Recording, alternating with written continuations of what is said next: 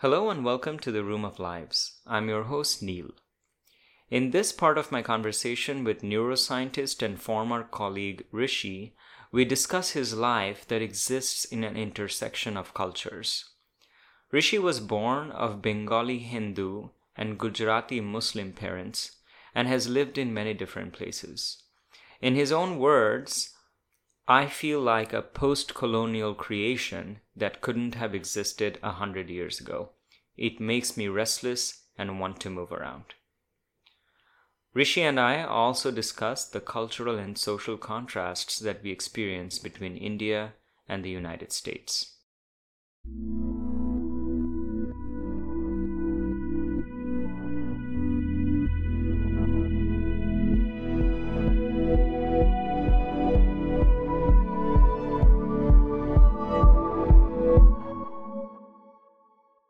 Now I want to kind of talk about all the different topics that you already kind of touched on.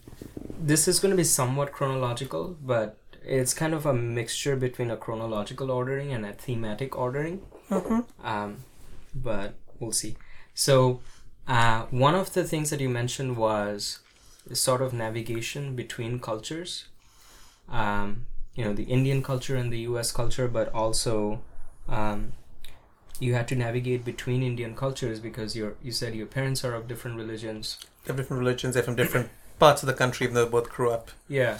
So that's number one. Number two, and then the number three was growing up in a city and then living in the New England woods while you were in college. Yeah, I feel like I've been sort of lucky to end up being placed at a bunch of cultural boundaries. Yeah. I think when it works, sometimes it can end up with, giving you this slightly stripped down, decontextualized existence. And there's a little bit of that, I think, too. Like, my parents are very much products of this kind of like colonial and post-colonial Bengali society. And so, like, they met because my mother's brother was in school with my father. They started dating. Wait, is your mother Bengali as well? She's actually Gujarati Kutchi Muslim, but her family moved to Calcutta a few generations ago. Her, I think, great-great-grandfather was the family's been tea exporters ever since, and he was going to Shanghai and to look at tea, and on the way back, his boat stopped in Calcutta, and he got off to look around and liked it so much that, here we are.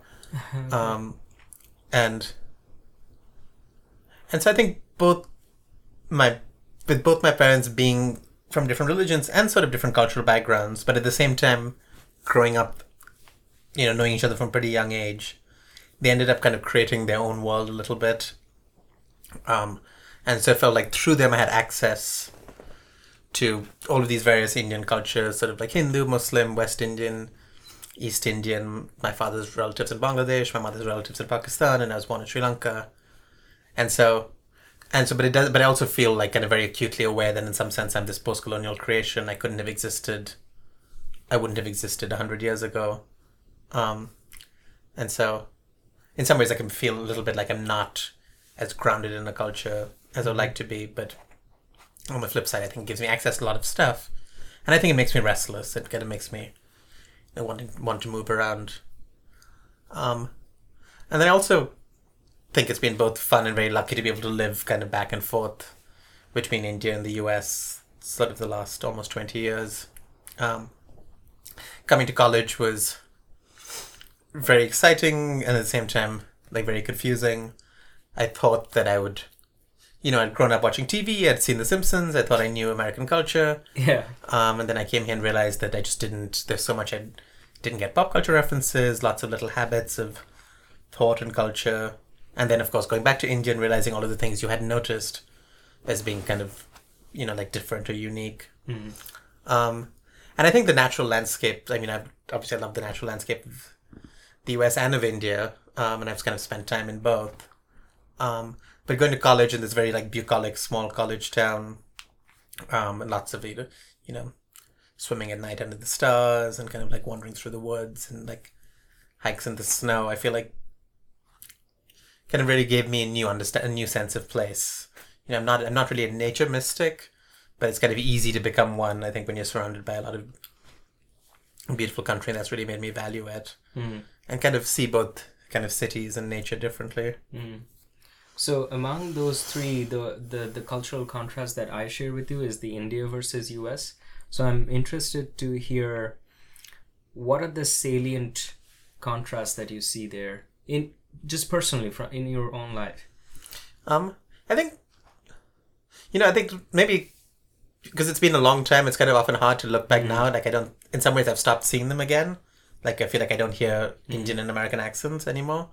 But I think when I came, I think two of the things I noticed most, and in some sense they're cliches, but on the one hand, America felt like much less hierarchical, which I really, really appreciated. And on the other hand, Americans, and sort of going along with that, the Americans felt more individualistic, which I was kind of surprised by. There's much less of the tradition of going to a bar and each person buying a round or something like that. I remember being teased because we went to the movies and I bought someone else's ticket, because in India, one person goes up and buys all the tickets. Yeah. And they were like, "Oh, you guys on a date?" And it hadn't even struck me that... and I think I see those differences less, but every so often I'm reminded of them when I think, when I find myself frustrated with I think to some extent those are kind of cliches to say, and the interesting piece happens in how you unpack them, in how you... the other thing that makes it hard is I feel like India's gotten a lot more than like the US in the time I've been here, especially the cities. It does, and I'm not saying this is a complaint. It's just an interesting observation that like American culture has become globally important enough. Maybe it's that. Maybe it's kind of like this sort of capitalist progression. I feel like we probably grew up in a generation that kind of straddled this early, this kind of like post-colonial Nehruvian socialist kind of view, and then this like post-91. Like the big families are breaking up into more nuclear families. People are traveling. There's a lot been growing up where they were born, etc. And that's actually been something interesting to see. Almost the roles flip. I think. I came to America, I was initially surprised by how much people moved around, and they still do, but all the statistics I look at seem to show that that's happening less and less. And a lot of my friends here, as they get older, are moving back to where they're from. And then in India, I got on the bus in Bangalore, and I hear tons of Hindi. It just seems like everyone's kind of... But Bangalore is kind of... Bangalore's a very polyglot city. But even in Bangalore, it's sort of... Yeah.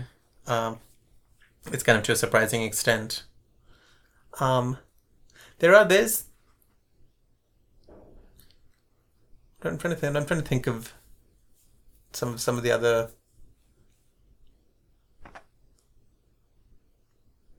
I guess the other weird thing is it's so folded up with the different stages of my life. Being a teenager in high school is very different from being, say, a grad student. Yeah. And so I can never tell which pieces I'm attributing to what. Yeah, but I think I would agree with you in the features that you pointed out. If someone asked me, I would say, oh yeah, that's also what I notice as being most salient. And there are some things to value in either of those. I mean, sometimes I really miss the more strongly knit community structure of India, but I also cherish the freedom that I have here. And sometimes I wonder, is it really possible to have a better location in this trade-off curve, or is it... Yeah, anyway. Yeah, no, I think that's something a lot of people wonder about. Yeah. Because you have this, to some extent, liberal democracies, like capitalist liberal democracy seems like it ends up corroding a lot of social ties, and some of that's great, kind of sets you free. This is like Marx's argument against feudalism, or like vision of what capitalism is, feudalism a little bit, but at the same time, it can leave you feeling completely rootless and kind of monadic. Thank you for joining us in the Room of Lives today. In the next episode, we talk about Rishi's ideas and research on neuroscience, computation, and mathematics.